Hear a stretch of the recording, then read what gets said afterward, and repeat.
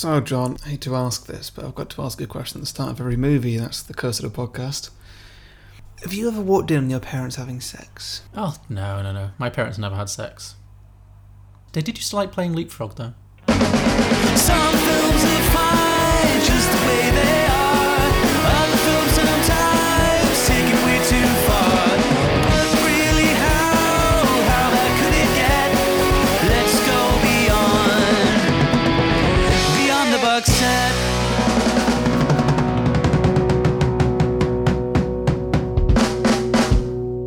Welcome, everybody, to Beyond the Box Set, a podcast where we pitch prequels, sequels, and spin-offs to films that don't have any. I'm Harry. Joining me as always is John. Hello. My voice sounds a little bit tinny this week. Let me just try and play with that. Maybe that's better. Whatever. So, Just dedication.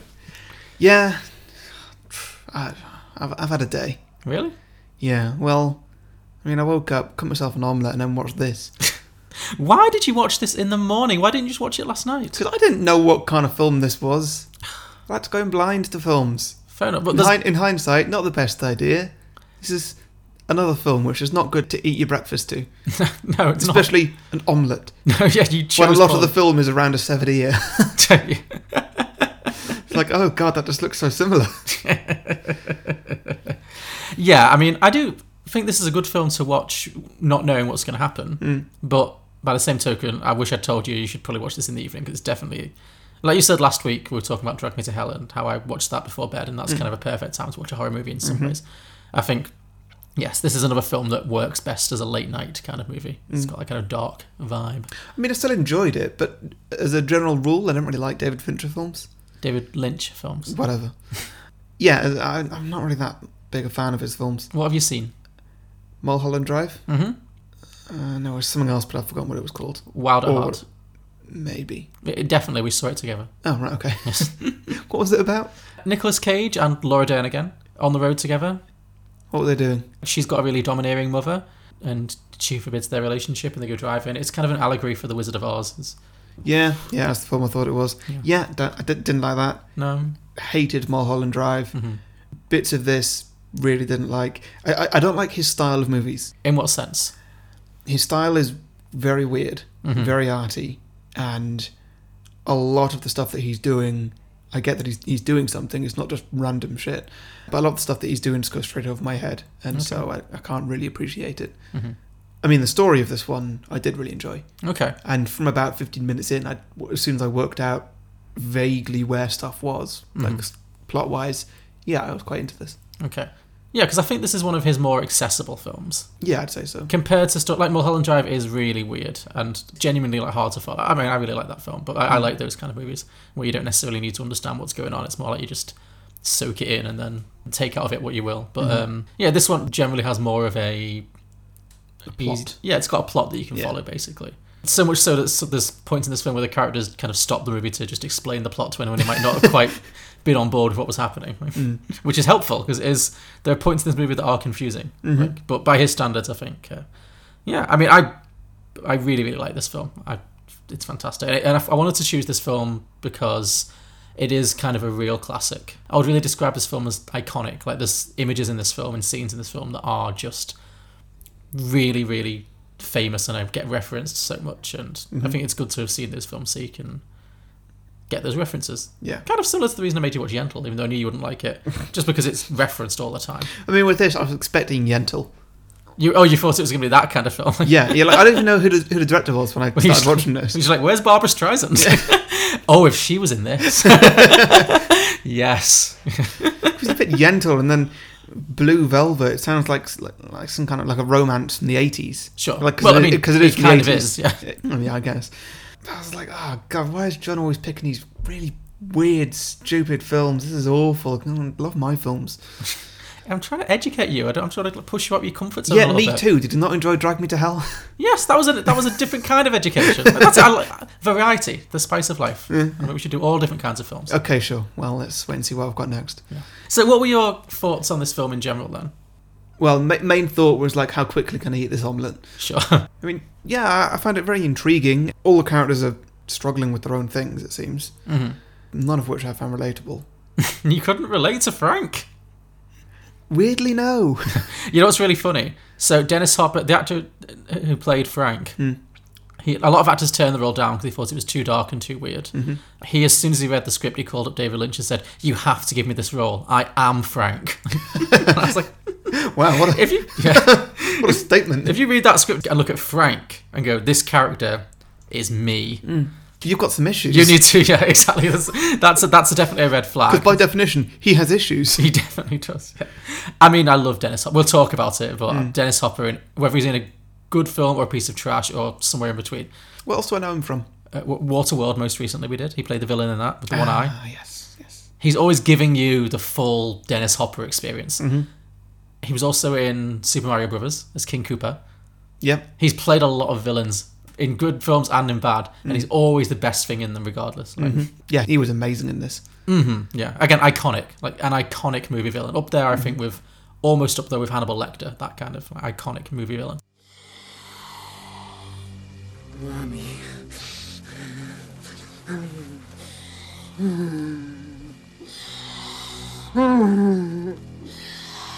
Oh, Mommy. Mommy. Mommy. Mommy loves you. Baby wants to fuck. Get ready to fuck! You fuckers fucker! You fucker! Don't you fucking look at me! What would you say the genre of this film is? It's kind of a thriller, mystery, weird. The genre is weird. The genre is David Lynch, really, isn't it? Yeah, I mean, he is a genre all to himself. Yeah. That's very true. It's also got kind of a noir kind of mystery kind of vibe, definitely. Like bits of it are very much like old 60s black and white kind of. Yeah, they could have made the film black and white and just said it was 20 years earlier. True. Well, I mean, I wouldn't have known any better. it's set in the 50s, isn't it? It seems to be. Like, Is it? Oh, right. Well, it's not clear. It's not completely clear, but like I think they watch black and white TV, and all the styling is very like 1950s. Like the way that Laura Dern in particular is dressed throughout the whole film. The cars might be the only thing that ties it to a specific place and time, and I wouldn't be in a position to know what that. I think it's deliberately supposed to be like ambiguous. ambiguous. Yeah, absolutely. It just doesn't matter. It doesn't matter, no. But it's just like small town USA at some point in the past. But I really, that's the thing I really like about this film actually, is that it takes that kind of old Hollywood kind of, picture perfect little suburban town, and then it adds in all this really dark, fucked up shit that you would never see in a film before, like the late 80s, like all the stuff with all the sexual stuff in the film and all the violence in the film as well. So Yeah. the opening scene kind of sets it really well, because actually the first thing you see on screen at the beginning and the end of the film is a literal velvet curtain. So it's like it's immediately saying this is artifice, it's like it's a play, Yeah. which I really like. And then it's got the opening shot, which is almost like comedic, like of the white picket fences and slow motion garbage men driving on their trucks and waving happily at nobody, and everyone's all smiles and it's a sunny day and there's not a cloud in the sky. The old guy's mowing his perfect lawn. It's like a picture perfect scene. Yeah. And then it immediately undercuts it by the guy having this massive stroke. He falls over. The dog's like licking at the water. And then it kind of pans down under the grass and you see all the bugs underneath. It's, I mean, a little bit heavy-handed. A little bit as metaphor. There's a lot of heavy-handed metaphors and like imagery in this film. But this whole thing of like the real like dark, disgusting, disturbing stuff that's like literally underneath the surface of this kind of picture perfect town, which is basically what the whole film's about. Yeah. So the main character in the film is Jeffrey, played by Kyle MacLachlan. Do you know him from anything particularly? Yeah, Agents of S.H.I.E.L.D. and How I Met Your Mother. He's in a lot of David Lynch stuff. He's got a very intense face. Yes. And I think he's very suited to David Lynch. Yes. Well, I think it's good because he's got a bit of a Matthew Broderick thing going on, where he's Yeah, like he he does. looks very like all-American, like, all-American boy. Like, he couldn't look more like the clean-cut American. Yeah. And I remember we had that discussion in The Cable Guy about how Matthew Broderick's really boring, and but if he played villains more often, he'd be great. He's Matthew Broderick if Matthew Broderick played villains and was more willing to kind of subvert his image a I'd bit. like to see the two of them in a film together, playing like the same character but different versions of the same character. Yes. Now that's a very David Lynchy idea. Oh man. I was thinking more of a comedy. Oh, like Step Brothers or something. Something like that, yeah. Okay. Could also work, yeah. I suppose it could just be the same character, and then just when they're doing different things, one actor appears on screen and then the other one changes. Or The Cable Guy, but instead of Jim Carrey, it's Kyle MacLachlan.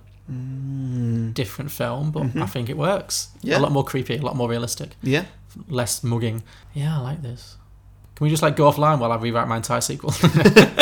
So he plays Jeffrey, he's the son of the guy who's had the stroke on the lawn at the beginning. So he comes back from school to take care of his dad and to stay with the family and stuff. So he visits his dad in the hospital, and as he's walking back, he finds a severed human ear in a field. So he takes it to the police chief, who seems totally unbothered by this. He's still smiling. Yeah. He looks in the bag. He's still smiling. Yeah, he's like, let's take a look. The whole time I'm thinking, like, he's done it. Has he got both his ears? What's going on here? What's going to happen? For the whole rest of the film, every character's looking, they got both ears. Yeah. I was just waiting for it to be like, it was me all along. We cut off their own ear. Something, I don't know. By this point, I'd worked out vaguely what sort of film it was. Sort of film where anything can happen. Yeah, he just looks into the bag and goes, yep, that's an ear.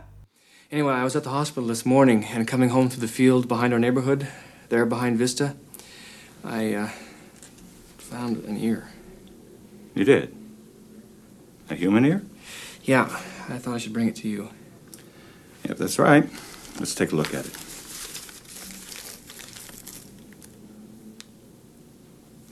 Yes, that's a human ear, all right. Let's take it down to the coroner's office and see what they make of it. So the police chief kind of takes the ear and does his own investigations. But Jeffrey becomes kind of really fixated on it. He's really curious to know what the story is. So he goes back round to the police chief's house later that night to kind of find out more. And the police chief kind of says, sorry, I can't tell you. You know, it's under investigation. Maybe one day when it's all sorted. But you know, thank you for handing it in. Goodbye. Yeah. And so as he's leaving the house, he meets Laura Dern, Sandy, who literally just emerges from the shadows very dramatically. Yeah, she was great in this. So it turns out that she knows about the case because she's overheard her father talking about it. And she says that she thinks the ear might be related to a local nightclub singer called Dorothy Valens, who's played by Isabella Rossellini. Jeffrey decides to investigate this, and he comes up with this cockamamie scheme to pose as a pest controller and to go round to Isabella Rossellini's flat apartment. Like a door-to-door pest controller, as Yeah. though that's a thing. Yeah, so he poses as a pest control officer to get into her apartment, and then he's going to steal a key, and then when he knows that she's working her nightclub gig, he's going to go back and break into her house and snoop around. And then he grabs the keys from under the counter, and I'm like, wait, did he know they were there? How did he know they were there? Because there was no sense that he was looking for the keys.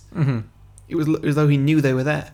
And it was so quick as well. I was like, wait, did he just plant something? Or what just happened? Which then also begs the question, is she not going to notice those keys aren't there anymore? No. Again, this is where the movie is just like jumping to get to the point it needs to get to, where how do we get him into the apartment later on? So anyway, he steals her keys. And then he does in fact go back to her apartment later on while she's playing her gig. Now, was this the same apartment? Because it looked like an Entirely different place. Yeah, it did. I noticed that too. Like, so that first scene, it just looked like he walked in and he was just in the kitchen. And then the next one, it was like a sitcom because there were only 3 walls to the apartment. Yeah. Because the camera was always on at the same angle, pretty much. Well, 2 angles, but on the same wall. Lots of cupboards where most apartments would have like a window or something. Bear in mind, there's no windows in this apartment. Oh no, not a one. There was like a small kitchen on one wall, and then there was a sofa with a corridor behind it leading to a bedroom. Yeah. All it needed for the plot, I guess. Like the bare minimum it needed for plot. Yeah. So no windows in that apartment. No, seemingly not. All the cupboards being in the living room, not in the bedroom. Yeah. I can't help but feel like you're focusing on the The wrong wrong details. things. Yeah. I'm very aware of this, and I don't know why I'm doing it. Is it apartment envy? Maybe. Yeah. So he comes back to the apartment later on, starts snooping around, quite disrespectfully. Like, he pisses in a toilet. I'm like, come on, man. Have you never stuck around in someone's apartment before? What do you do if you need to pee? You can't just be stuck in the wardrobe being like, oh God, I need to go. Oh, sure, yeah, but it's different if you're like, I've already been invited in. But I guess if you've already broken in, it's... Yeah, that's what I mean. You've already crossed the Rubicon. You've clearly never done that before. No, clearly you have. Yeah, because he flushes the toilet, and that's why he doesn't hear Laura Dern honking the horn that she's coming back up. So he gets startled as she comes back in. He's forced to hide in the closet. And then he watches as she strips down to just her underwear, because that has to happen. And she gets a phone call from a mysterious stranger, and she gets very traumatized, and it becomes obvious that someone she loves is in danger. Then she hangs up. She takes off her wig for the only time in the movie. Yeah. Because beforehand, I was like, that looks pretty wiggy. And then she takes it off, and I was like... It was weird the way she took it off as well, because it looked like she was just pulling her hair back to tie it back or something. Then it all came off, and I was like, oh my God! I mean, she did. It was a wiggy wig because it looked like she looked like Frankenfurter from the Rocky Horror Picture Show. Oh yeah. But that's the only time the wig ever comes off. And I was like, that's interesting because there are scenes later on where you'd think the wig would come off, right? But anyway, she takes the wig off and she's having a whole emotional moment, and then he makes a noise accidentally, and she discovers him and she drags him out. Jeffrey Beaumont? What are you doing in my apartment, Jeffrey Beaumont? I wanted to see you. Are you kidding? Who sent you here? Nobody. I've seen you before. I sprayed your apartment. I took your key. I didn't mean to do anything except see you. Do you sneak in girls' apartment to see them get undressed? No, never before this. Get undressed. I want to see you. Look, I'm sorry. Just let me leave. No way! I want to see you get undressed! Yeah, what did you think of this scene? Confusing, unrelatable, hot.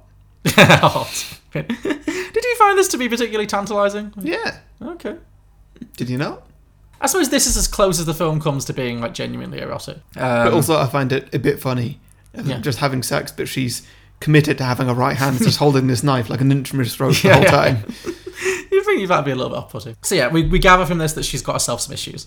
Yeah. First of all, she's very angry, and then she starts seducing him a little bit. But then someone else is coming up, and this is going to be Frank, Dennis Hopper. And so she tells him to hide in the closet again and to not make a noise or he will be killed. So Kyle MacLachlan goes back into the closet again. And then we get probably the most famous scene in the whole film of her basically being beaten and raped by this psycho. Yeah, we talked a little bit about it, but let's talk a little bit about Frank, particularly in this scene. Like, what were your impressions of this? I was just thinking, like, what happened to him? Like, what brought him here? To this moment, Yeah. Well, he's obviously off his tree on drugs. Yeah. He's spending the whole scene inhaling amyl nitrates, like poppers, through a gas mask. It was originally supposed to be helium. Right. That was the idea David Lynch had. But then Dennis Hopper was like, that's just going to be too funny. Yeah, Like, that's gonna like jump the shark. That's Yeah. gonna be too far. Like, let's make it poppers. Like, you can't imagine that whole scene, but with him being like, baby wants to fuck. Yeah. That would be a very different tone. Where's my fucking bourbon? Yeah. Mommy! Somewhat less threatening, yeah. Yeah, he's slapping her around. He stuffs her velvet nightgown like into his mouth. He takes some scissors and like cuts bits of it away. Then he basically rapes her, but in the most bizarre, like when he finally penetrates her, and it's like this weird floppy fish kind of spasm that lasts about 10 seconds. Like 10 seconds is generous. yeah, a generous 10 seconds. Yeah, I'd say 5 pumps. yeah, basically. Yeah, I think it's 10 pumps in 5 seconds. It's pretty funny. Yeah, and so they have this kind of fish spasm orgasm. That's a movie title. Yeah, and then we find out what's going on a little bit. Frank has kidnapped her husband and her son and is using them to force her to do all these sexual things for him, basically. And also to force her to kind of cooperate with him and to stay alive and stuff. Because as Kyle MacLachlan says, I think she wants to die. And all the stuff about when she finds Kyle MacLachlan in the closet, why she kind of tries to seduce him, and then she kind of says, hit me, do what you want with me, do anything you want with me. She's clearly very, very distressed, very traumatized, and definitely has masochistic tendencies where being abused is kind of what gets her off. So she's kind of found herself in this very dark, twisted situation. But yeah, he then starts kind of visiting her quite regularly, and then they do strike up a sexual relationship. At the same time, he's also kind of dating Laura Dern. It's an interesting contrast. He's getting deeper and deeper into this kind of dark, sexual, criminal underworld kind of thing. He starts following Frank around and photographing him and kind of following his co-criminals, one of whom is a man in a yellow jacket, who will be important later. The yellow man, I think they call him. So about halfway through the film, he's visiting Dorothy in her apartment, and they're discovered by Frank. Yeah. And Frank takes both of them on a joyride with his gang. So they're driving through town, and they end up at a character called Ben's. Yeah, what did you make of Ben? For most of the time, he was my favourite character. Because he was the only character who seemed to be having his own life, doing his own thing. Because, everybody else turned up at his house. Yeah. Like, it kind of felt like he was running a bar. I felt like it was a brothel. Okay, yeah. Yeah. I mean, a very specific kind of brothel. Oh, yeah. A brothel. That was the vibe I was getting. Sure, yeah, no, that makes sense. Yeah. But yeah, he really seemed like the only character who was just his own person, completely independent of anybody else. But everybody else was kind of dependent on someone else. And he was just doing his own thing and didn't care for anybody to be like, fine, Frank, I guess we can have a beer, whatever. Like, I don't care. And I was like, yes, this is exactly the kind of thing that this film needs. I think he was the scariest character in the film. Really? Definitely. More in like an unsettling way. Like, Frank's really scary because he's so unpredictable. You never know what he's going to do in any given scene. And he's got this real kind of petulant, kind of childlike quality to him in a way, because he just has lots of temper tantrums and stuff. And obviously because he's always high as a kite, he's like, there's lots of screaming and like very quick to anger. Yeah. I really like in a film like this when there's like criminals and villains, when you've got your main villains and then you've got another villain who's, the other villains are scared of him. I feel like Frank and all the other villains are scared of Ben, even though Ben doesn't do a lot. I feel like Ben is maybe the scariest character in the film. Really? I would say so, yeah. That was the vibe I got. I feel like he is the Gus Fring of this film. Okay. Yeah, you know what I mean? Like, Yeah, I get he's you. calm, but he will fuck shit up. When he lip syncs the Roy Orbison song, that is the scariest part of the whole film for me. Really? That is. Do you not find that creepy? Oh, not massively. I mean, a bit, but It's so unsettling. a bit because he's a creepy guy. Yeah, yeah. But other than that, no, not really. Okay, and the look. I mean, the look is fabulous. Oh, yeah, the look is great. Yeah, because he's wearing like this snakeskin leather jacket kind of thing. And Frank keeps saying, "You're so fucking suave." He's so suave. How does he get to be so suave? Yeah, but he's got like full like Elizabethan like makeup on, like white face paint makeup. David Lynch is very good at creating these characters where something's just a little bit uncanny. And all the women and the fact that you don't quite know what's going on in this brothel. He seems to be keeping Dorothy's husband and son prisoner for Frank, because they're in the next room, aren't they? He Yeah. says, "Let tits see a kid," which is what he calls her charmingly. Yes, I really liked him. He's only in it for that one scene, but it's very, very memorable. I think after the baby wants to fuck scene is probably the lip sync is probably the other scene of this film that's like iconically famous. Let's drink up. Here's to your health. Ah, shit, let's drink to something else. Let's drink to fucking. Yeah, say, here's to your fuck, Frank. If you like, Frank. Here's to your fuck. Cheers. They leave Ben and they carry on driving for a bit, and Frank's like slapping Dorothy around, and Jeffrey makes the mistake of being like, "Hey, leave her alone, won't you?" And then Frank really loses it. They like pull over on this like side road. There's a very odd scene where he so first of all, Frank is like, feel my muscles, like, Yeah. and then he's like, he puts lipstick on and he starts kissing Jeffrey, and then he starts like brutally beating him up, like just beating the shit out of him. While this is happening, they put another, I think it's another Roy Orbison song, is it maybe? Yeah, I think so. Is it the same Roy Orbison song? I'm not sure. I think the one that Ben does is In Dreams. I think it's Candy Coated Clown or Candy Covered Clown or something. That's it, yeah. Anyway, yeah, so there's this other like dreamy 60s pop song is playing, and one of the, I presume, hookers from Ben's place, who's also like along for the ride, just kind of climbs on top of the car roof and just oblivious to anything else that's going on, just starts kind of dancing, just having her own time. She's just, I'm glad she's having fun. yeah, I like that. That was funny. Again, that was just so funny and weird and unsettling. Right? So at this point, Jeffrey finally decides it's time to go to the police and tell the police everything. But then he goes to the police station and he recognises the man in the yellow jacket. So it's like he realises that it's a police officer who's in cahoots with Frank, so he can't do it there. So he ends up going back to telling Sandy's dad in private instead. And he says, "Okay, leave it with me, I'll deal with it." Yeah. And they take Sandy out on a date. And there's a little interlude where they go to this little weird party in like a Woodhouse cabin or something. And they have a good old snog to Mysteries of Love by Julie Cruz. And then they're leaving and they're driving home. And then they get run off the road by what they think is going to be Frank. But then it turns out it's Mike, her ex-boyfriend. He's like, "You stole my girl, I'm going to beat the shit out of you." And he pulls Jeffrey out the car and he's going to beat him up. But then Dorothy, Isabella Rossellini, just appears completely naked, still wearing the wig. Yeah. This is when I was like, you've had a rough night, but that wig is still, I mean, it was crooked as hell, but it was there. It was still there. It was still, the wig was not removed, but She had to keep her dignity. she did, yeah, exactly. Like, she's full from, I mean, brave performance. I think Isabella Rossellini's performance in this is so bold. Like, she's very exposed in this film, but yeah.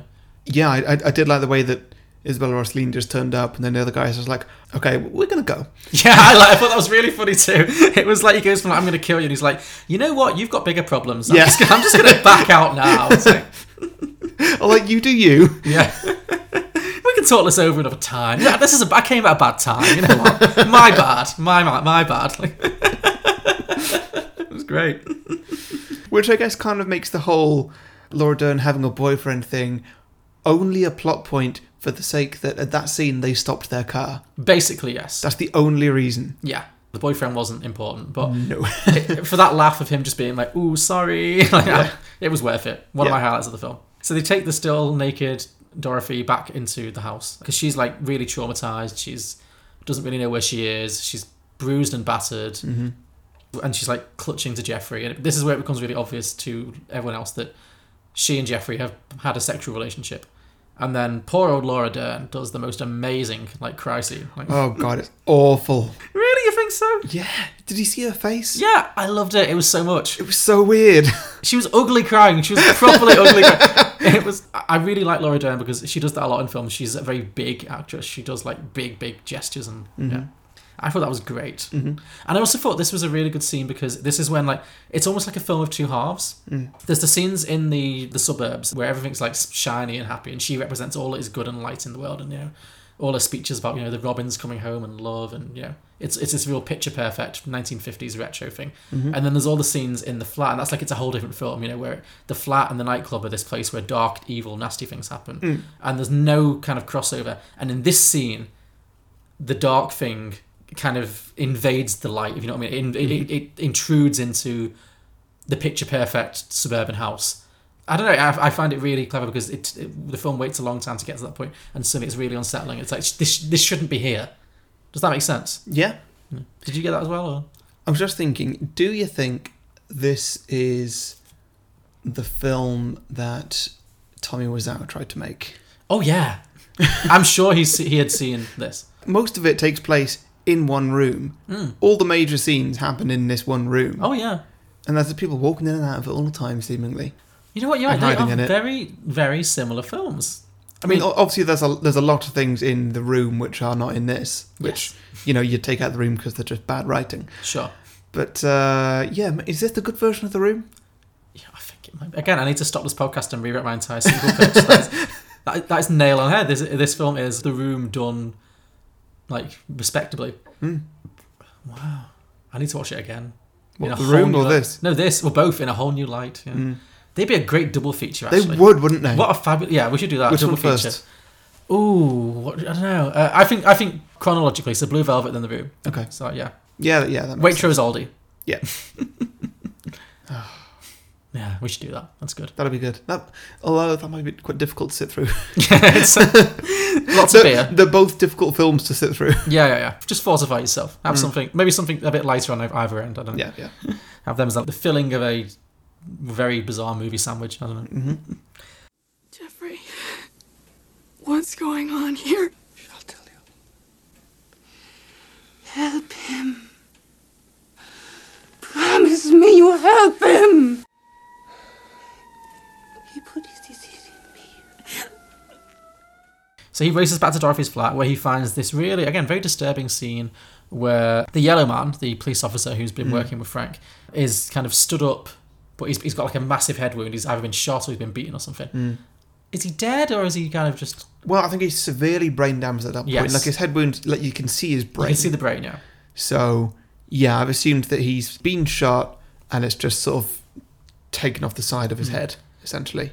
And then also the one-eared guy who is Dorothy's husband. But you thought it was Ben? He just looked very pale. Okay, sure. Well, he's dead. I get it, yeah. Basically, the yellow man and a one-eared corpse, which is we assume to be Dorothy's husband, are Also, in the the ear wound still looked quite fresh. Well, then what do you think the time frame of this film is, though? I do not know. I think this film takes place over a couple of days. I don't think it's a long journey. Okay, sure. So, but yeah, you're right. It does. Maybe that was the other ear. Maybe he took both off before the end. I don't know. Well, I was wondering if it was a weird David Lynch thing of just like sort of bookending the film, as in like, so you found an ear and you lost an ear. They weren't the same ear. Just ears disappearing everywhere. He tries to escape, but then he sees Frank coming back. So he hides in the closet again, and Frank comes in. There's like a long scene of Frank like looking around the flat for him because he knows he's in there, and there's lots of monologuing and. Because like he's placed the police radio in the back room. He's had a police radio the whole time, hasn't he? That's how he knows where Jeffrey is, and that's how Jeffrey figures out he misdirects him. Yeah, he does something that's very intense because I thought it was the wrong decision. Also, he places the walkie-talkie in the back room and says, "I'm hiding in the back room," and does that. And that's good. And then he goes and gets the gun out of... No, he doesn't get the gun at that point. He should have done. That's what he should have done, yeah. But I don't think that hiding in the closet was necessarily the best thing to do, because he knows that Frank is going to come in and search the whole apartment, Sure. and probably have a gun, Yeah. and then definitely have a gun when he starts shooting a gun in the back room, Mm-hmm. just like at the bed or something, we assume. So he goes out, grabs this gun, and then goes back in the closet. And I'm thinking, well, if Frank thinks you're in the closet, he's just going to shoot the closet. He's not going to open the door. Well, thankfully. And like, even if that wasn't the case, that's still a high risk. Oh, yeah. Very high risk. Just hide somewhere else. Hide, like, just behind the corner. He walks round, get him in ahead. Sure. Simple. Mm-hmm. Much Oh, he simpler. took way too long to shoot him. Yeah, because also, yeah, like Frank opened the door. There's a solid 5 seconds Oh, yeah. before anybody shoots. Mm-hmm. And they're both pointing guns at each other, and it's not like a standoff or anything. No one wants anything from each other. No. Apart from each other dead. True. He's never taken a life before. I don't know. True, but what about Frank? Oh, yeah, Frank could have killed him. Frank's been shooting for Yeah. the last minute. True. But anyways, so Jeffrey shoots Frank in the head, literally blows his brains out. It's quite a violent shot. And, yeah, thus, happy ending. The film then ends where we get Dorothy gets reunited with her son. Mm-hmm. We get a scene of them, like, together, like, she's hugging him and stuff. And then Jeffrey's dad recovers. We see him, like, back in the garden, looking well. And Jeffrey and Sandy end up together, it seems. And so we see him, like, waking up in the garden. He's, like, sunbathing. And then there's the great, great, great closing shot of the film where they go into the kitchen. And it's like, look, the robins. And then there's like a tight close-up of this awful-looking, like, animatronic bird. It's worse than the one in Mary Poppins. And that film came out in, what, the 30s, was it? The 60s. The 60s? Yeah. Set in the 30s. Set in the 30s, yeah. How old do you think Julie Andrews is? Because you know she's still alive. Yeah, that's true. I mean, she's old. She's old, but yeah. Dick Van Dyke is also still alive. Like, He's old. yeah, but 30s. Not many people who were like acting as adults in the 30s are still alive today. Well, let's see. Say they were in their 20s and the 30s, and what would they be now? They'd be the early hundreds. Yeah. Could be possible. It's not impossible. Olivia de Havilland's still alive. Oh, well, there you go. Yeah. She's like the only one. But, So, there we go. So Mary Poppins could be She filmed could. in the 30s. Julie Andrews is not that old, though. She's like in her 80s. Yeah, whatever. Anyway. 80s, but yeah. early hundreds. What's the difference? I mean, at that point, yeah, you're just on bonus time. But Yeah. whatever. But yeah, what did you think of that ending? I couldn't not notice the fake Robin. It's so fake, but I think it's supposed to, and it's got like a bug in its mouth as well. Yeah. I think it's supposed to be like fakey. Like it adds to that whole kind of ridiculously of the perfect suburban scenes. Like if it was a real Robin, it'd just be like, oh okay, but because it's really fakey, it's like I wanted it to whistle a song. yeah. But yeah, it's got the bug in its mouth, and Aunt Beverly, whatever she's called, or Aunt Barbara, kind of goes, "Oh, I could never do that. Eat a bug." You're like, no one's asking you to. It's a Robin. What do you think it eats? And then I think the last line of the film is Laura Dern going, "It's a strange world." That's not a strange thing. No, but I mean, she's just talking generally about the world. You know, I think if there's like a coda for this film, like Okay, a yeah. poster tagline, "It's a strange world," Yeah. is pretty much it. Yeah. So, yeah, and thus ends the film. Great. Any final thoughts? It's going to be a long while before I watch this again. Okay, but you're not writing it off. No, not writing it off. Because when we did Spice World, you were like, I can't wait to never watch that film again. Yeah. This one you may watch again, but just Yeah. not like tomorrow. No. Okay, we're making progress. Yeah, I saw him outside. Maybe robins were here. I don't see how they could do that. I could never eat a bug. It's a strange world, isn't it? So, drinking games? Yeah, sure. Okay. So my first is a regular one of mine sometimes. Drink for product placement. Ooh, I'm Because excited. my God, the product placement in this was heavy-handed. I'm guessing I know where you're going with this. So it starts off with, oh, what are you drinking there? Oh, it's Heineken. Oh, that's nice. What? Oh, so what are you drinking? Oh, I'm drinking Bud. King of beers. Yeah. That was an entire scene. Oh yeah. Nothing totally. else. Nothing else. Yeah. One of my drinking games is drink whenever anyone has a strong opinion about a beer brand. So, yeah. There's even a point where Colin McLaughlin's peeing and he goes, Heineken. They really got their money back. Although, not entirely positively, because I think there's a scene where Frank says, "What are you drinking?" And then Colin McLaughlin says, "Heineken," and he goes, "Fuck Heineken." So, Yeah. yeah. Yeah, and they're all like, "Yo, Blue Label" or Yeah. something else. Although, to be fair, that being said, even though that's not necessarily a positive statement about Heineken, I think if you are looking at the character of Frank, you're not looking like, I want to drink what he's drinking. Yeah. So I think if him not liking Heineken isn't necessarily a a problem for Heineken. So, Man, I like Heineken. You like Heineken? Well, I never really had Heineken before. You never had Heineken before? My dad drinks Bud. King of beers. Heineken. What kind of beer do you like? Heineken? Fuck that shit! Okay, drink for the word fuck. yep, that would be a productive one. I had drink for heavy-handed symbolism. There's a lot of strong symbolism in this movie. Go on. Well, there's the Blue Velvet Curtain, which is like, it's a play, it's not real. And then there's where it pans from the lawn down to the bugs crawling under the lawn. There's quite a few scenes where every time Camera Clotkin goes a little bit darker, like when he punches Isabella Rossellini or hits her, you see literal flames on screen. Well, I think that we've got the same drinking game here, but you've done it in a complimentary way, and I have not. Okay, what's So your I've said drink for unnecessary sound effects and arty shots. Oh, sure, yeah. Because there's the sound of like very, very strong, scary wind that sounds like people screaming with the shot of a candle slowly being blown out. Yeah. Lots of that. Yeah. I think before you even meet Laura Dern's character, you see there's like a tight close-up of a picture of her, and then like it zooms outwards from that picture. So yeah, that's a style that he has, definitely. And yeah, the score as well is definitely like quite full on. Like the whole film has this kind of weird like light beat jazz kind of vibe running through the whole thing. It's like some of it does, yeah, and that's weird. Yeah, but then when it's not doing that, it'll be like it's like it'll be very like full on and like its own character. Like it's telling you how to feel. So yeah, drink for Blue Velvet.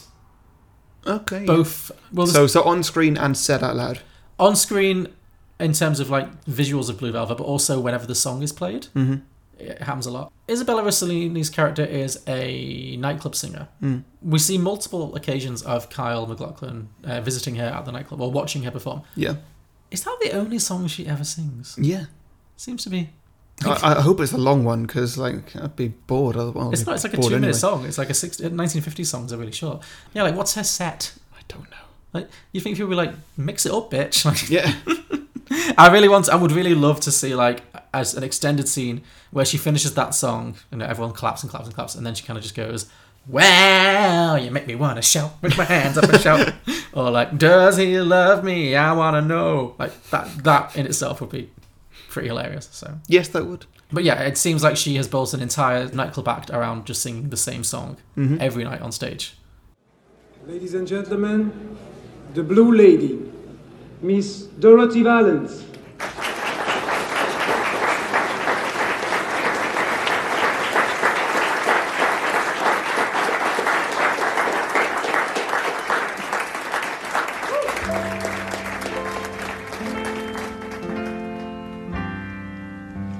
She wore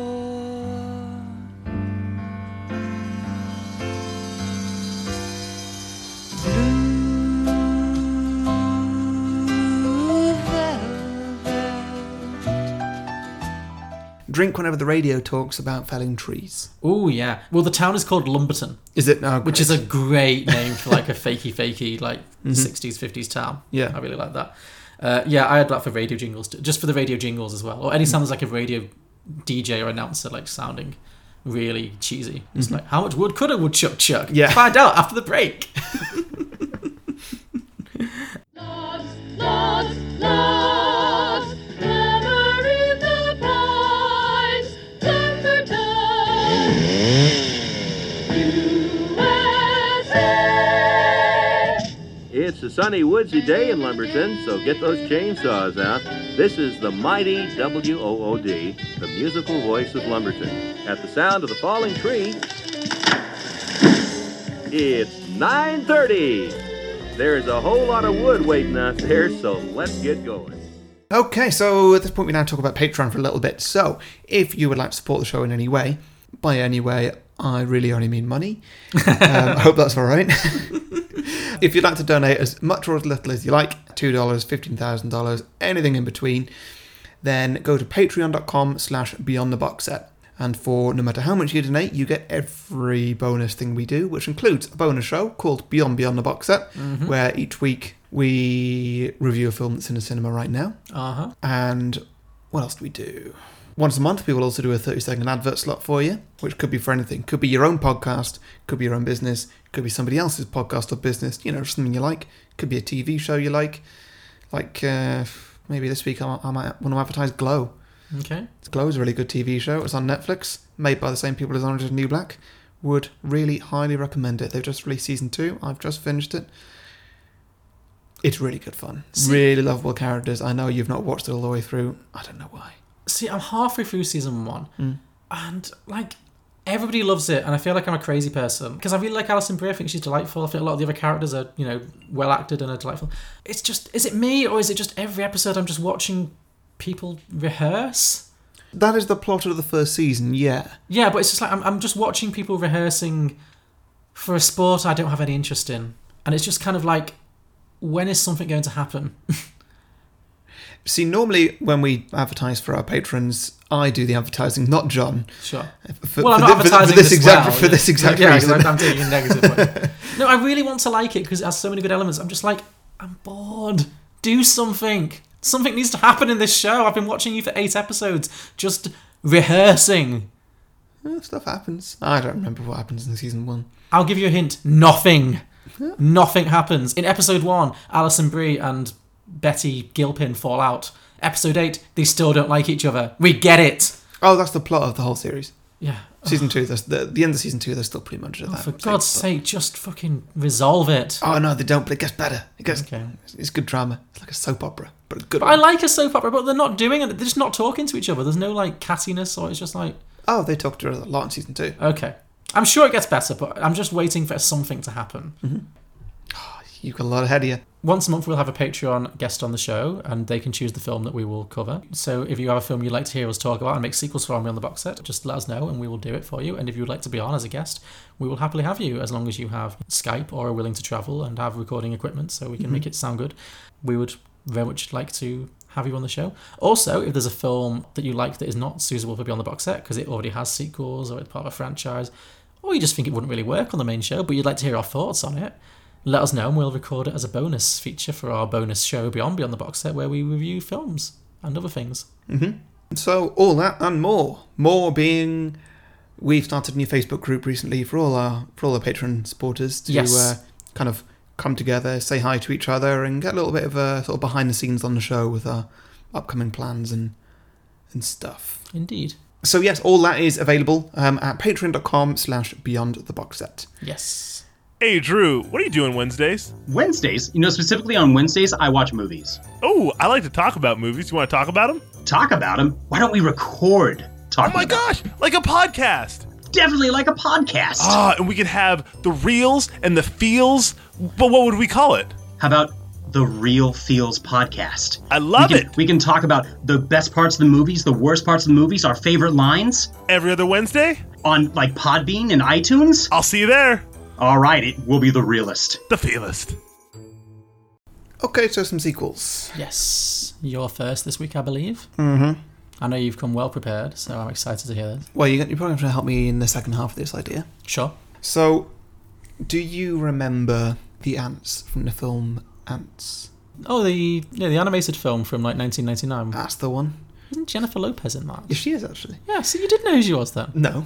Okay. She's a minor voice actor in a film I saw a while back. Okay, so Ants with yes, a Z. This one is called Blue Velvet, an Ant's Perspective. It's still spelled with a Z. I'm intrigued, okay. We'll see where this goes. I have genuinely no idea. I like the idea though. Okay, so for unknown reasons and by unknown means, they have... Always a promising start. Well, it's in keeping with this film. True. I mean, I could go through every tiny little detail of how... Yeah. So they are no longer in Central Park. Okay. And they are now in some small town somewhere else in America for... Oh, the ants from the film Ants, you mean? Yeah. Okay, sure. So it's going to be all the same characters. So we're getting Woody Allen back. We're getting Sylvester Stallone and J-Lo. You know, that couple that's gone down in history. Okay. It was Sylvester Stallone? Yeah, it was. Wow, that's a very of its time choice. Yep. As is Woody Allen at this point, but sure. Go on. Oh, yeah. So they're building a new colony.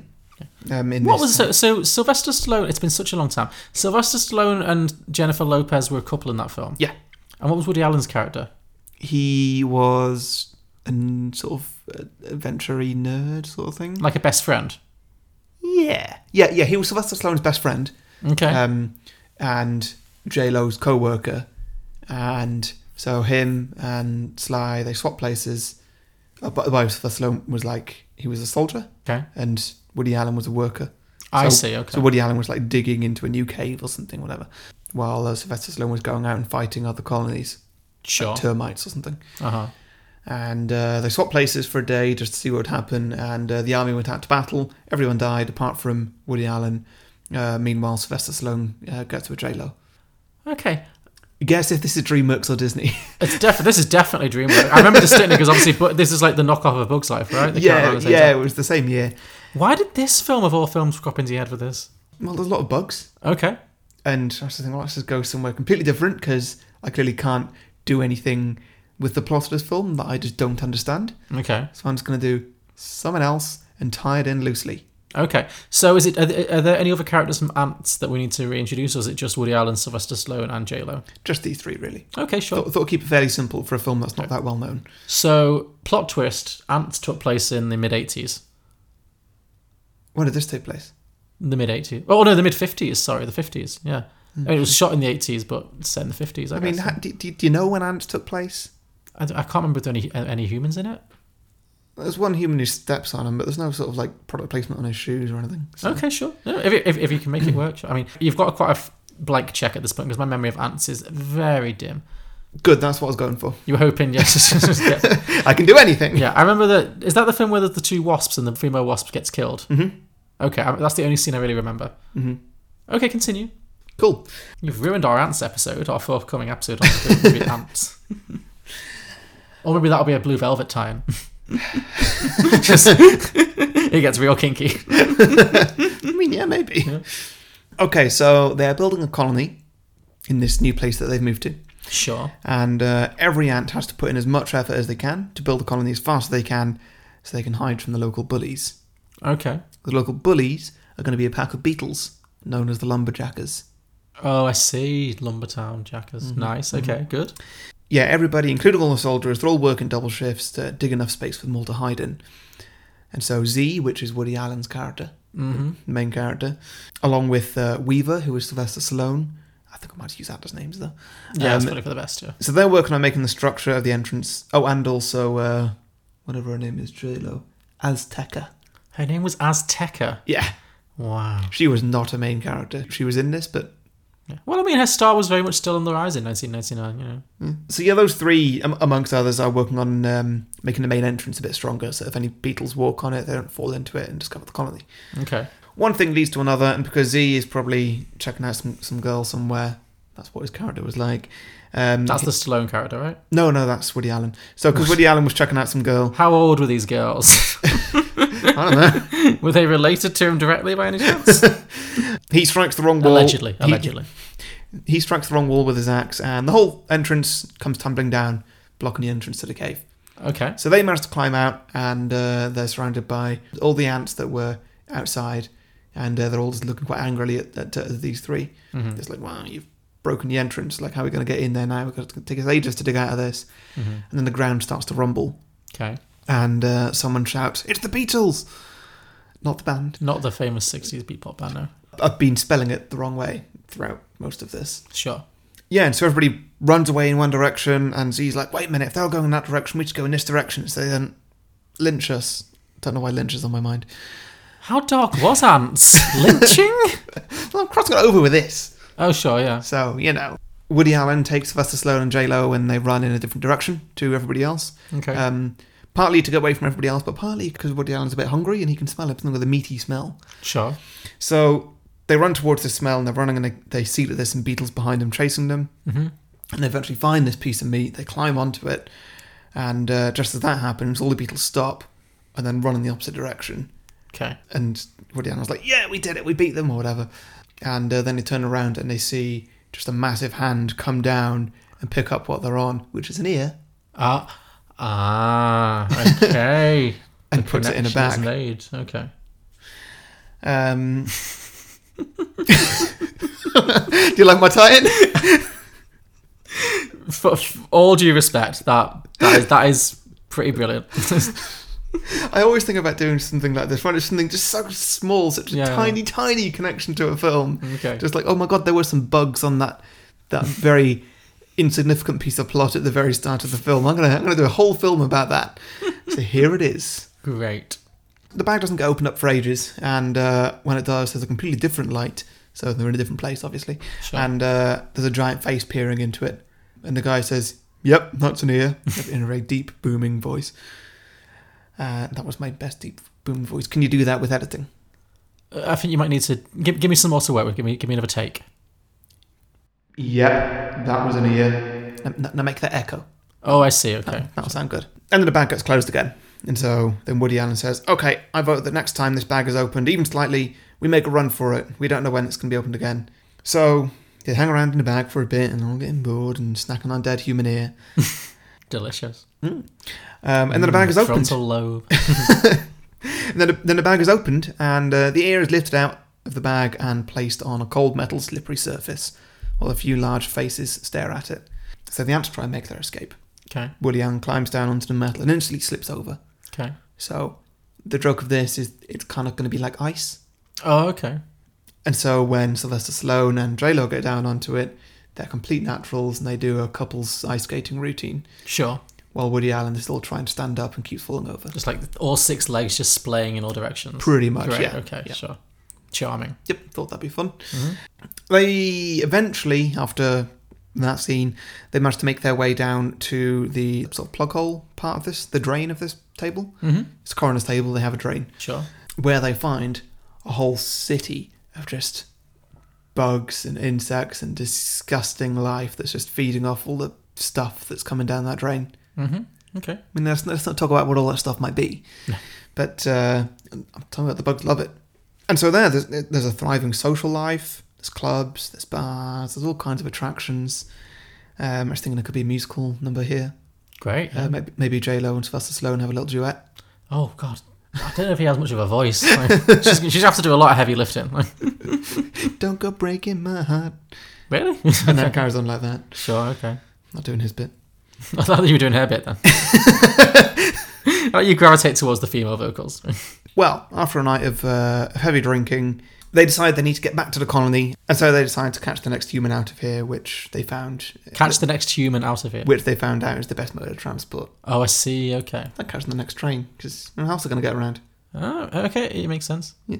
So the next morning they got the next human out of the morgue, and what I was planning was that they merged with a few of the scenes from Blue Velvet.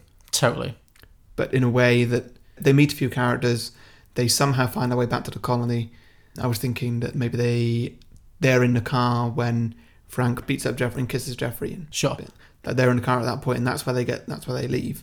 Mm-hmm. And then it's really close to our colony. That's convenient. And that's when they get away. Yeah, and that's when they get away.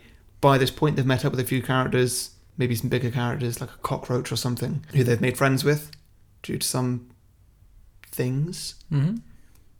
Expand on that if you would. Okay, so no, I like this. This is good. I think that the way out should be through the police chief.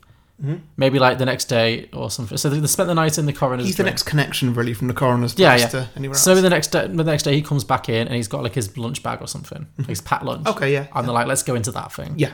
And then from that they ride back to his house that night, and we thought, this could be quite a cool place to live. But then maybe because it's this like pristine 50s kind of, almost model home kind of thing. Maybe the mother of the house is like very clean and clean. Yeah. Maybe they see like there's other ants that are living in the house, and then they befriend them. But then she like looms They see over some of them getting like sprayed with like some kind of disinfectant or something. Yeah. Well, I was thinking, my grandma used to. Because like in the main Ants film, by the way, like in those battle scenes I mentioned, a character gets decapitated. Oh my God. That character is still alive for like minutes afterwards. Jesus. Like Woody Allen picks him up in his hands. The film is dark. I need to rewatch Ants. Oh yeah. I don't remember that at all. I must have blocked it. But I remember my dear departed grandma, rest in peace, used to kill all the ants in her house by she would pour boiling water on them. Okay. Which I think is quite a common way of dealing, but is freaked me out. Yeah. So yeah, maybe this housewife from this house is the same. Maybe they meet some like friendly like domestic ants, but then she like looms over with like a huge like kettle of boiling water and like again, if these films are dark, maybe there's a Hoover involved. Yeah, okay, yeah, she's just this tyrant, this giant tyrant, and they're like, this place is a death trap. We can't stay here. Maybe they meet a mouse who's terrified of the cat or Sure. something. Mouse called Jerry. Oh, we're really crossing it over. Okay. There's a I'm really just spitballing here. Sure, yeah. There's a really racist caricature of a maid that you only see from the ankle up. Maybe when Jeffrey comes over the next night to kind of try and get some more information, they're like, okay, let's hitch a ride on him because anything's better than this hellhole. Yeah. And through that, they end up in Isabella Rossellini's flat. Mm-hmm. And then they jump out there, and then they witness all the scenes. And they're like, okay, so where are they witnessing it from? What do they find in the flat? Who do they meet in the flat? So they're in the flat. They climb out of his pocket maybe while he's hiding in the closet. Sure. And Okay, so maybe they're in the closet as well there. Yeah. Maybe they're all like lined up on one of the slats. They're all just like watching at his eye line as well, as though they're all watching together. Exactly, yeah. And they're like, there's some fucked up shit going on in this house. Maybe he's done on it, but he's just sort of, he's like, I can't care about this. He has bigger issues than the fact there's some ants, yeah. Maybe that's where they meet like a friendly cockroach or something. Mm-hmm. Pest control can be brought into this somehow. But he's already done that though. Yeah, but maybe the cockroach just tells a story about like he had a family. Oh yeah, he's got a tragic backstory. Yeah. And Cal McLaughlin was the one who killed his whole family. Yeah. With the pest control. It all ties together so well.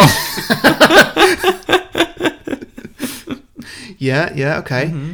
And so that's the cockroach they meet. So then he's like, well, I've got nothing waiting for me here anymore. Like, it's nothing worth living for. Yeah, let's hatch an escape. Yeah. If the cockroach is going to be a major character, who's playing him? Ooh, a depressed cockroach. A depressed cockroach. Bill Murray? Yes. Yep. You are very sold on that. Nailed it. Okay, so Bill Murray's a depressed cockroach. That does fit really well. Mm-hmm. So they want to get out of this apartment any way they can. They get onto Frank, into a pocket or something. Sure. Or on his shoe, or I don't know. Yeah. How big are cockroaches? No, bigger than ants. Yeah. Maybe they ride on the cockroach's back and that's how they'll move around a bit faster. Okay, sure. But they're with Frank. Yeah. And so what happens next from this point? Maybe they sneak into his pocket or something at the time when he kidnaps Jeffrey and Dorothy. So then they're part of the joyride. Because he seems like he's the kind of character who's would not notice a cockroach climbing into his pocket. Actually, yeah, that makes perfect sense, because then that joyride leads them back to, well, not necessarily back to where they were, but for convenience sake, let's say that's near enough to where the colony was. Sure. And so then from there, they're going to go and find where the colony was, find the ants. By this point, the colony has been destroyed completely. Mm-hmm. By who? The Beatles. Okay. It's never not funny. I don't know why. Like, the insects came before the band. But, yeah, I know. They got really upstaged. So yeah, the colony's been destroyed, and the ants have left like a message or something, like an arrow maybe pointing in this direction. Sure. And they go there, and they find that the ants are having their last stand. Now think of Lord of the Rings, I forget which battle it is, but the one where they think all hope's lost, and then suddenly Gandalf runs down a hill with like a flock of horses behind him or something. It's all of them, isn't it? Lord of the Rings fans will know what I'm talking about. I don't know what I'm talking about. And so there's essentially like a battle happening between the ants and the Beatles. The ants are all about to lose. And at this last minute, Woody Allen and his gang with a cockroach come in and they save the day. They fight the Beatles off. Okay. The Beatles all run away, and the film closes as a robin swoops down and grabs one of the Beatles in its mouth. Oh, I see. Okay, it does all come flies together. off and then becomes the closing shot of the first movie. Perfect. Yeah, that's good. And I like how the happy ending for the ants comes at the darkest moment of the actual film, when like Jeffrey's just being like brutally beaten in the background. Like, yeah. Okay, I mean, you took a roll of the dice there. You made some choices, but you know what? I'm bored. You know what? I'm on board. I think David Lynch would be on board too. He needs a cameo in this. Yeah, maybe he could voice someone. Just one of the characters in the nightclubs. Sure, yeah, a small role, just as a little bit of a handover. Oh, maybe there's a cinema happening in that city. An insect cinema? Yeah. Okay. And are there any puns, insect-based puns we could have on his name or any of his work? Instead of the Elephant Man, something else. Oh, there we go. The Earwig Man. The Earwig Man. The Earwig Man, directed by David Lynch. Perfect. Got it. Love it. Okay. Love it. Maybe there's lots of earwigs outside looking very unhappy. Yes. Protesting the film. This is cultural appropriation. Yes, exactly. Perfect, yeah. I like it. Okay, well, that's his cameo, essentially. Cool. Yeah, and that pretty much wraps it up. That was, what do they call that? Blue Velvet and Ant's Perspective. Blue Velvet and Ant's Perspective. Ant's spelt with a Z. Of course, yeah, because that's Y2K. Mm-hmm. Okay, I like it. Mm-hmm. I think, yeah, you took a big swing and it just about hit. So yeah. Risky. Yes, could have gone either way, but I think you did. Yeah. Okay, very good. I'll try to match that in some way if I possibly can. Good luck. I've done a few small ideas this week, and we'll see where they go. Okay. Maybe nowhere. We'll see. First of all, now I'm aware we've done this a lot recently. Mm-hmm. I'm aware that we've been down the Breaking Bad route quite a few times. It's becoming a bit of a crutch. Have we done it a few times? I know it was last week, but... Yeah. I don't know, I feel like it's verging on Truman Show territory. Okay. If you do it twice in a week, then it is, technically. Although you didn't do it last week, so I guess not. Yeah. That being said, okay. So I did think that I'd love it if you'd done that whole thing and so I'm not going to do Breaking Bad. No. So my first idea is a prequel TV series called Better Call Ben. Okay. Well, that's not Breaking Bad. No, it's in that universe. Yeah. Because, I mean, one of the things about this film is that all of the characters are so memorable and interesting that you could really do a prequel about pretty much any one of them. Yeah. And certainly Ben is a character that I found particularly interesting. That's the Dean Stockwell character. It's a prequel based on the relationship between him and Frank. And, what's their story? How do they become friends, co-workers, etc.? It's going to focus on Ben. He's going to be the main character as this kind of weird, gender-ambiguous kind of villain. Maybe he starts not a villain, but maybe he gets more villainous. I don't know. Obviously Frank's going to be part of it. You could bring in Isabella Rossellini while she's still with her husband, because her husband is a drug dealer in the film, so he is kind of a criminal. So those two as kind of a power couple in the crime world or something. Maybe she's always been a bit fucked up in the head. Sorry, Isabella Rossellini and her husband? Her husband in the original film is a petty drug dealer. Yeah. Oh, wait a minute. Sorry, I was thinking of a sequel. Of course not. No, this is a prequel. Yep. So. But that is mentioned in the film, that she was married to a drug dealer, and that's how he got mixed up in their world. Okay. It's going to bring in the Yellow Man. How does he... he's going to be the corrupt police officer. We're going to find out what the hell's going on with all those old prostitutes in Ben's brothel, how he sets that whole business up. That's going to be a big part of it. I like the idea that it might start with Frank as a very mild-mannered kind of character as well. So is this going to explain what happened to him? Yeah, it's going to be like the rise of Ben and the fall of Frank, basically. Okay, yeah, I like it. Yeah, I think that could be good. So wait, at this point is Ben off the rails a bit? Not like crazy, but he's not really got everything together. I think it's going to be his rise from an underdog kind of up-and-coming criminal to a criminal kingpin. I think the idea is that character is the scariest character in the film. So how he becomes the top dog of this, whatever's going on, whatever crime syndicate is happening at this time. To be fair, he's the only person in the film who's not scared of Frank. Indeed, that's what I mean. And Frank seems a little bit scared of him. So yeah, I like that. And I like the idea that they've had a complicated history. Maybe they've had a bit of a relationship in the past. You never know. Yeah. So yeah, I think that could be good. Who would you? I mean, they're going to be younger. So who would play a young Ben and a young Frank? Do you think in this kind of TV show? A young Ben, I really don't know. It could be a lot of people because his face specifically wasn't that descriptive. Well, it's so much makeup. Yeah, exactly. Because there's a lot of makeup on there. So yeah, there's a lot of people you could cast as him. So many that I can't really make a choice. Sure. A young Dennis Hopper is a tough choice, though. That is a tough choice. Who comes into films these days who's a bit younger than that and chews all of the scenery in a good way, not in a James Corden way, in a really good way? See, my go-to is Neil Patrick Harris, but he's just too flamboyant. I think he'd be a good Ben. He would be a good Ben. He'd be a great Ben. Yeah.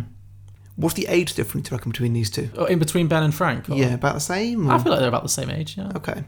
Well, actually, Neil Patrick Harris he's got quite a wide age range that you can play. Sure, as we've seen in Lemony Snicket. Yeah.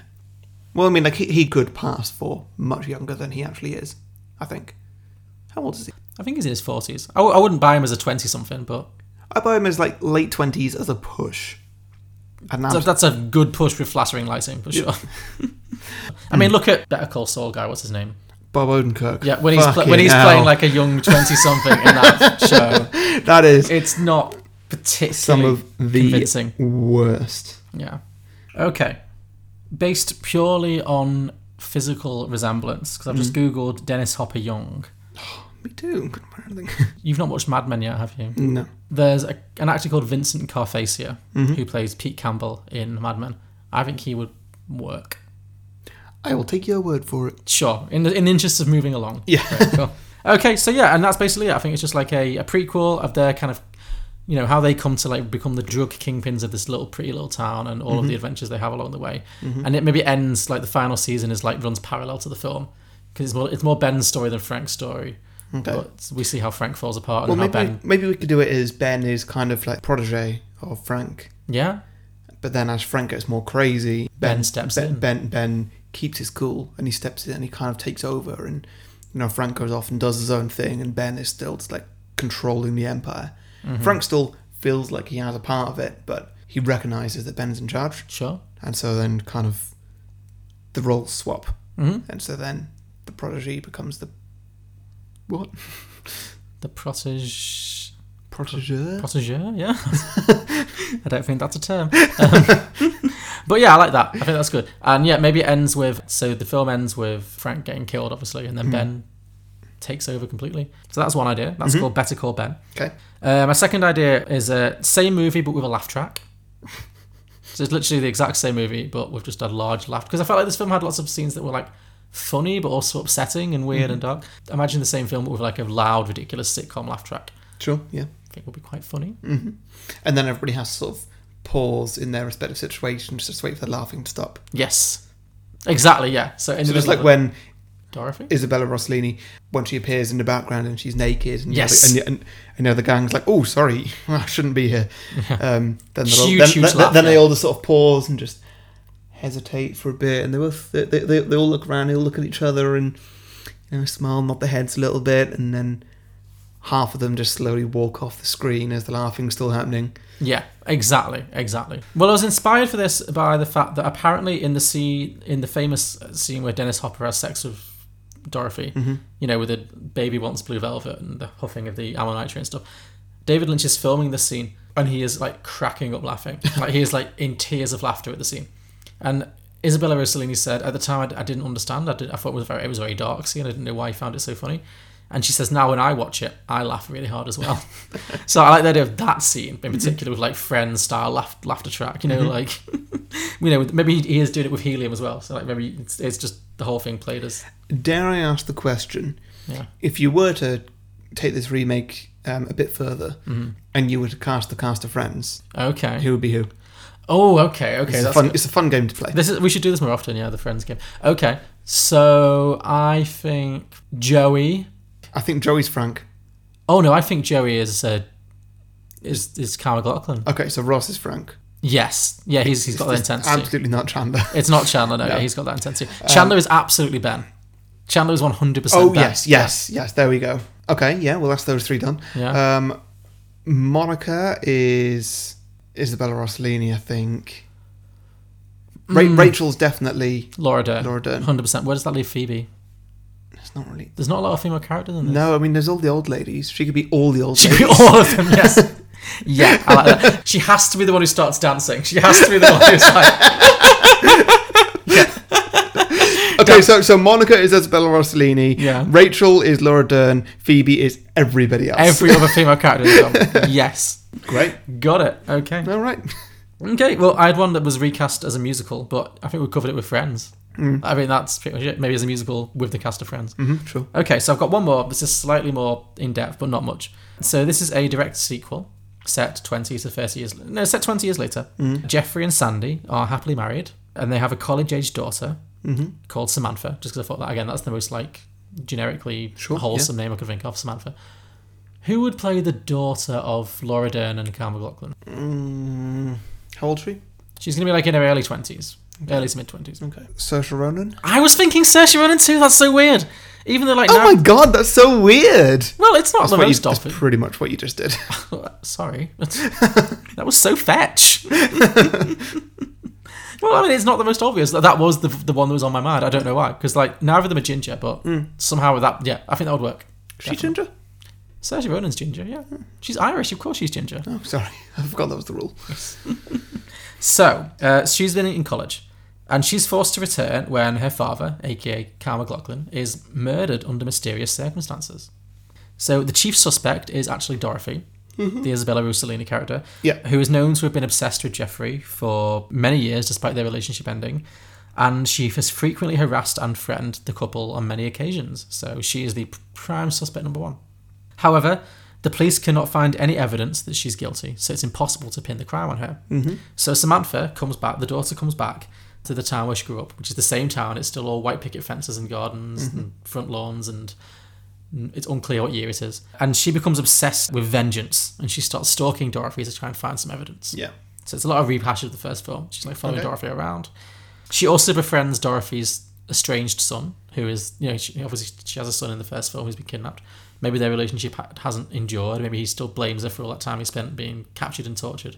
So they start up a little relationship. He's like the Laura Dern figure in this. Mm-hmm. And together they kind of plot to kind of try and basically find out what's really going on. And they do a lot of investigating. At some point she's going to break into Dorothy's house, just like her father did. There'll be like a whole rehash. She'll be disturbed. She'll have to hide in the closet. And she'll have to watch Dorothy going about her business. Obviously Dorothy's a lot older now. It's like 20 years on. Mm. And she'll be shocked when, instead of Frank coming up, who should come up but her own mother, Laura Dern. Mm. She comes up. And the two of them have a passionate lesbian sex sesh. Okay. Yeah, and she's just watching through the closet like, oh my God. Like, Sure. this is disturbing on so many levels. She's going to find out that actually what really happened is that Dorothy and Jeffrey continued to have their affair throughout the next 20 years, even though Jeffrey married her mother, the Laura Dern character. And it turns out that Jeffrey was actually the real villain the whole time. Because I felt like in this film he was somewhat sympathetic, but also kind of a bit creepy, because, he's a bit of a voyeur, and he's a bit, he does cheat on Laura Dern with Dorothy, and he does hit Dorothy. He's definitely got that darkness in him. Yeah. So maybe over the next 20 years after Frank dies, Jeffrey ends up becoming quite abusive to Sandy and Dorothy, both of them as well. He cheats on them both, and he also abuses them both. Maybe he got really addicted to poppers and kinky sex as well. And basically he kind of became Frank. Mm-hmm. Yeah. And I think Kyle MacLachlan would do that really well. So rather than being love rivals, as you'd expect in this kind of film, Dorothy and Sandy actually befriended each other. They kind of bonded over their, shared suffering at the hands of this monstrous character. And together they plot to bump Jeffrey off so they can both be free. So it turns out they both plotted to kill him, and they did it together. Okay. So all the women came together. And I don't know how this is going to end, but I'm guessing that maybe Saoirse Ronan finds out and is like, okay, that makes sense. Fine. Cool. I don't know, help me out. Maybe it's like some kind of a twist. It turns out that Saoirse Ronan was actually the one who murdered him. Then we get a scene of when they go to murder him and he's already dead or something. Oh, okay. And maybe she's got amnesia or something. She doesn't know she was the one who did it. Maybe, or maybe it's like multiple personality disorder or something. Could be, yeah. That could be interesting. See her do something different. Yeah, I've not really thought it through. The only other thing I thought for this one was that Dorothy's still a nightclub singer, but she's had to update her act a little bit. So now she's singing Rihanna songs. Okay. That idea of like Isabella Rossellini with that kind of very flat monotone voice singing like, you can stand under my umbrella, Ella. So something like that, I don't know. But yeah. Sure, yeah. Come on, rude boy, come and give it up. Just something silly. So that's all I had. Yeah, that works for me. Not the best I've ever done, but, that's pretty much it. So yeah, that was Red Satin. Lovely. So, listener submissions? Yeah, sure. Great. So, my drinking game for you this week is drink for references to colours and or fabrics. I thought that was going to be it. Yeah. Yep, sure, okay. You ready? Yep. Okay. So, Daniel Link said Red Velvet, in which the villain does nasty things to a cake. Yeah. Okay. Yeah. Ollie Brady said, so this movie has a Robin at the end of it. So maybe the sequel is Blue Velvet 2, Rockin' Robin. The villain becomes obsessed with the song Rockin' Robin and kills to the tune. Oh man, don't kill to music. That's the worst thing to do to music. How so? It ruins the music. Ruins the song. At one Aussie Nerd, says Cecil Hops, says Red Silk. It's a double. It's definitely a double. Mike Carey, you alright? I'm going to start slurring my words soon. Went early at the end. Mike Carey says National Blue Velvet. To recover from the trauma of the first film, Jeffrey moves to England, has a daughter, and buys her a horse. Okay. Yeah, National Velvet. I think it's a horse racing film. Oh, right, okay. Cool. Dennis Fanning said Blue Velvet 2, Black Velvet, if you please. Like the if you please. Yeah. You know that song, right? Joel Backer said Blue Hawaii, David Lynch Goes Tropical. Sure. Brian Hunt says 50 Shades Bluer. Joe Herman says Boo Velvet, Frank is a ghost now. So Frank is a ghost. To see. Yeah, Boo Velvet. You sound more like a sheep than a ghost there. Really? Yeah. Boo, Velvet. No, you're still doing the sheep thing. Boo, Velvet. I think you're missing the difference between a sheep and a ghost. Ghosts have that kind of bleaty thing. No, it's smoother with a ghost. Boo, Velvet. Yeah, but higher, high pitched. Boo, Velvet. That's not quite what I meant, but all right. Let's just move on. Give me your best Boo, Velvet then. No. Oh, come on. No, I don't want it now. Come on. Nope. We're not continuing until I've said you do a Boo Velvet. Boo Velvet. That was really half-arsed. Yeah, that's the kind of ghost I'd be. A right? half-arsed ghost. Yeah. I cannot be arsed with this. You know, I can't even be bothered to die. Too lazy to die. That's the kind of ghost you'd be. That's me. Okay, this is very you, actually, this next one. Rosalind Van Diers said, Blue Velveeta, the warmest cheese. Yep, sure. This is my personal favourite. Stephen Jones said, Clue Velvet, a whodunit mystery. Okay, yeah. That's good. Neil Fursko says, a spin-off with Ben just called One Suave Motherfucker. Yep. Yeah, that'd be good. I'll watch that. Yeah. Francesco Benincasa said, green porno. Green porno? Blue Velvet, green porno, yeah. Sure. I guess got a drink for that. Glenn Fleischman said, Blue Velvet 2, Here Today, Gone Tomorrow. And Connor Crehan said, I'm Blue Dabba Dee Dabba Die Velvet, a Europop movie. Why on earth did I not see that coming? Oh, God. Imagine if that was a song she sang in the club every night. Ladies and gentlemen, the Blue Lady. I'm Blue Dabba Dee Dabba Die. Great. And then imagining her as like one of the Blue Man Trio. Yes. As well. She blew herself, yes. Blokebusters, who once again complained that they have not had time to watch this movie. We've only given you 32 years, guys, so, you know. You know what, guys? I feel your pain. There's not enough time. There's never enough time. You should have watched it at breakfast. Nevertheless, so their idea is Red Velvet, again. So, a surreal film about one man's obsession with feeding his nightly conquests red velvet cake. And it ends with one of them going the way of Mr. Creosote from... have you seen that Monty Python sketch? No. Where the guy like eats so much that he just explodes. No. Sounds great. Yeah. I'll look it up. Classic comedy, yeah. And finally, Cinema Recall, at cinema_recall, Black Denim. Oh, fucking hell, that's a double drink. It's a double drink. It's the last one, though, so then you're okay. You can do the rest at your own pace. Well, it's a good way to neck a beer before the end of a podcast, though. So. Indeed, yeah. The things Harry does for you, dear listeners. Pardon me. That's staying in the cup. Black Denim. After Jeffrey and Sandy get married, things look good for a while. That is until Dorothy turns up at their home with claims that she has another stalker. Not sure how it ends, but there's a guy with Mayor McCheesehead singing Toxic by Britney Spears in it. So, oh my God. Yeah. Sounds suitably surreal. So yeah, those are our listener submissions for Blue Velvet. If you have any sequel ideas for Blue Velvet or any films we've done in the past, let us know. We are Beyond the Box Set. You can find us at beyondtheboxset.com. Our podcast is available on all good podcasting platforms, including iTunes, Stitcher, Spotify, Google Play, Google Podcasts, you name it, we should be on it. You can also reach out to us on social media, on Facebook, Twitter and Instagram. Just search Beyond the Box Set or at Beyond the Box Set for Twitter. We're also on Patreon. Just go to patreon.com/Beyond the Box Set, and we have merchandise available on TeePublic. And if you like the show, give us a review. Just give us a 5-star or even a 4-star. We'd prefer a 5-star review, and it will really help us out to find new listeners. Don't give us a 4-star. No, Harry's not here for a 4-star. No. 5 stars only. No, my ego can't take that. The slightest criticism and he will wither away like the Wicked Witch of the West.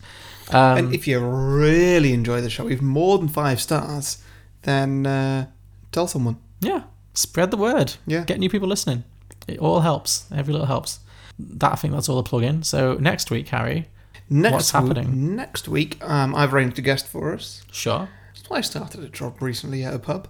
Not sure if you can tell by the way I'm speaking. And one of my co-workers there, a man called Kit Shepherd, wants to do a film called May, which is a horror film apparently, from 2002, one that I've not heard of. I had never heard of this. Yeah, and so obviously neither of us have ever seen it. We have no idea what it is. It could be a Drag Me to Hell situation. It could be whatever this was, a Blue Velvet situation. It could be a The Room situation. Could be a The Room situation. Kit says that it's not well regarded, but he likes it. it's his favourite film, and he loves it for some reason. So I'm intrigued to see what that is, and to see what our reactions are to this film. Yeah, we're going in blind, people. Yep. Tune in to find out. Yeah. If any of you have seen it, then, yeah, because we hope the listener submissions aren't a total bust for next week. The listener submissions are all going to be different months, aren't they? Probably, yeah. It's gonna be well, that's the drinking game. June, July, August. So just prepare yourself now. Yeah. Oh, well. Can you do better? Let us know. Rise to the occasion. Yeah. Right. Cool. All right. Well, tune in. Same time next week. Same place. Same time. Thank you very much. Bye, guys. Bye.